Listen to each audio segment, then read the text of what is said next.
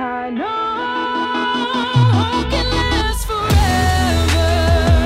Hey everybody, Dr. David Heiduck here, and welcome to A Reason for Hope, CANDID, where we talk about usually what I want to talk about, but again, I have to continue with what Mariama wants me to talk about because she told me I have to talk about Lent.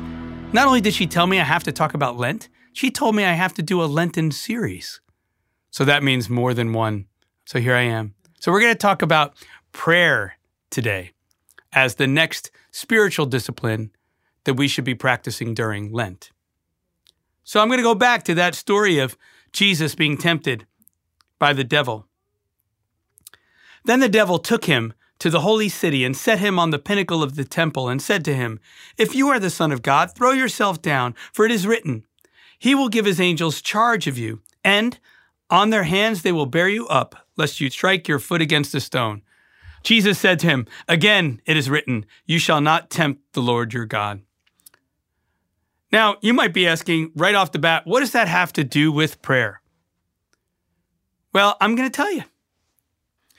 Prayer is the counterbalance to and the remedy for our sinful pride and disordered desire for power. In this story, Satan is trying to get Jesus to fall into the temptation to be proud, to show himself off, so to speak, to jump off that temple and show his power. And pride, by the way, is always connected to power. In his first letter, St. John, when discussing the threefold concupiscence, mentions the pride of life. What is the pride of life? The pride of life is when we want to place ourselves in a position higher than we are, when effectively we want to be God. This goes back to the Garden of Eden and the tree of the knowledge of good and evil and the first sin, the fall of Adam and Eve. Because what does Satan tempt Adam and Eve with? The promise that if they eat from the tree, they will be like gods who can know good and evil. In other words, decide for themselves what's good and what's evil, what's right and what's wrong.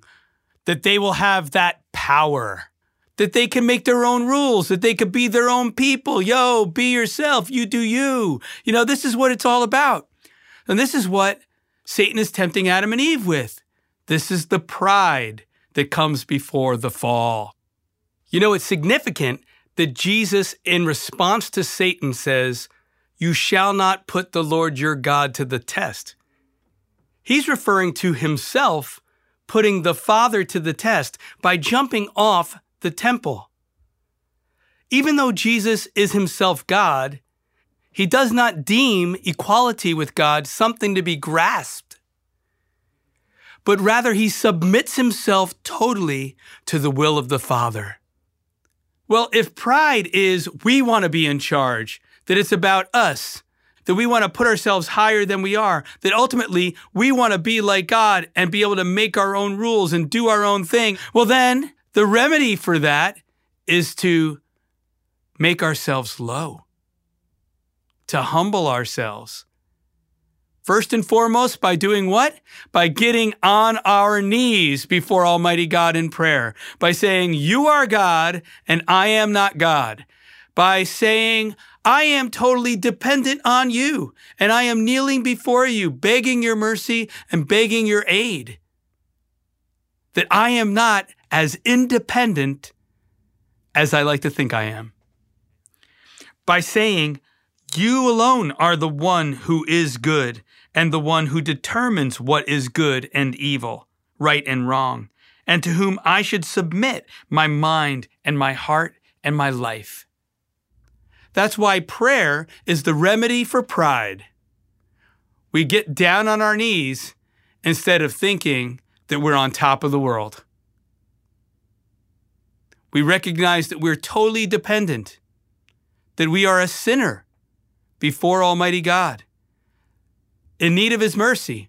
And so in that sense, because we're a sinner, we can't think we're so much better than everybody else we judge. So, my friends, the question's this: How are you going to pray more this Lent? What are you going to do to humble yourself and get down on your knees? I recommend, by the way, really getting on your knees.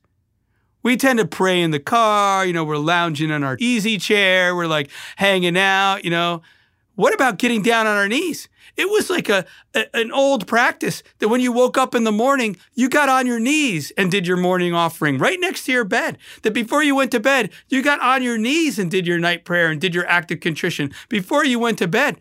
What about getting down on our knees?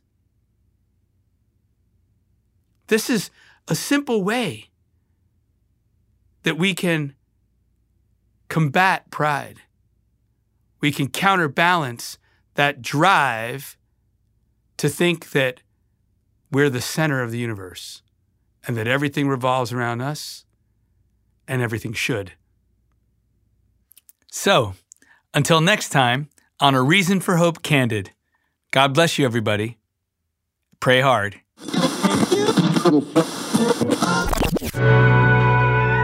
Hey everybody, we got some exciting news.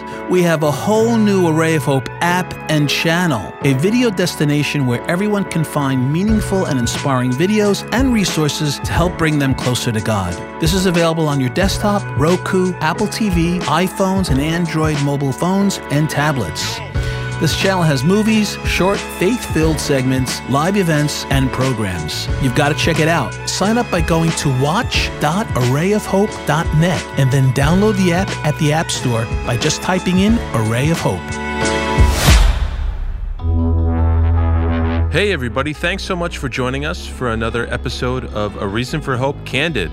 Next week's podcast episode features Mario Costabile's interview with Dr. Bob Schutz, the founder of the John Paul II Healing Center. In particular, they will be discussing how we can find psychological and even physical healing through our relationship with God, especially in light of John Paul II's theology of the body. If you haven't already, be sure to follow our podcast so you're always in the loop for new releases. Also, make sure to follow Array of Hope on social media and check out our music. You can find all this information in the show notes for this episode. So thanks again for listening, and we'll be with you next week for our interview with Dr. Bob Schutz titled, How Can I Find Healing?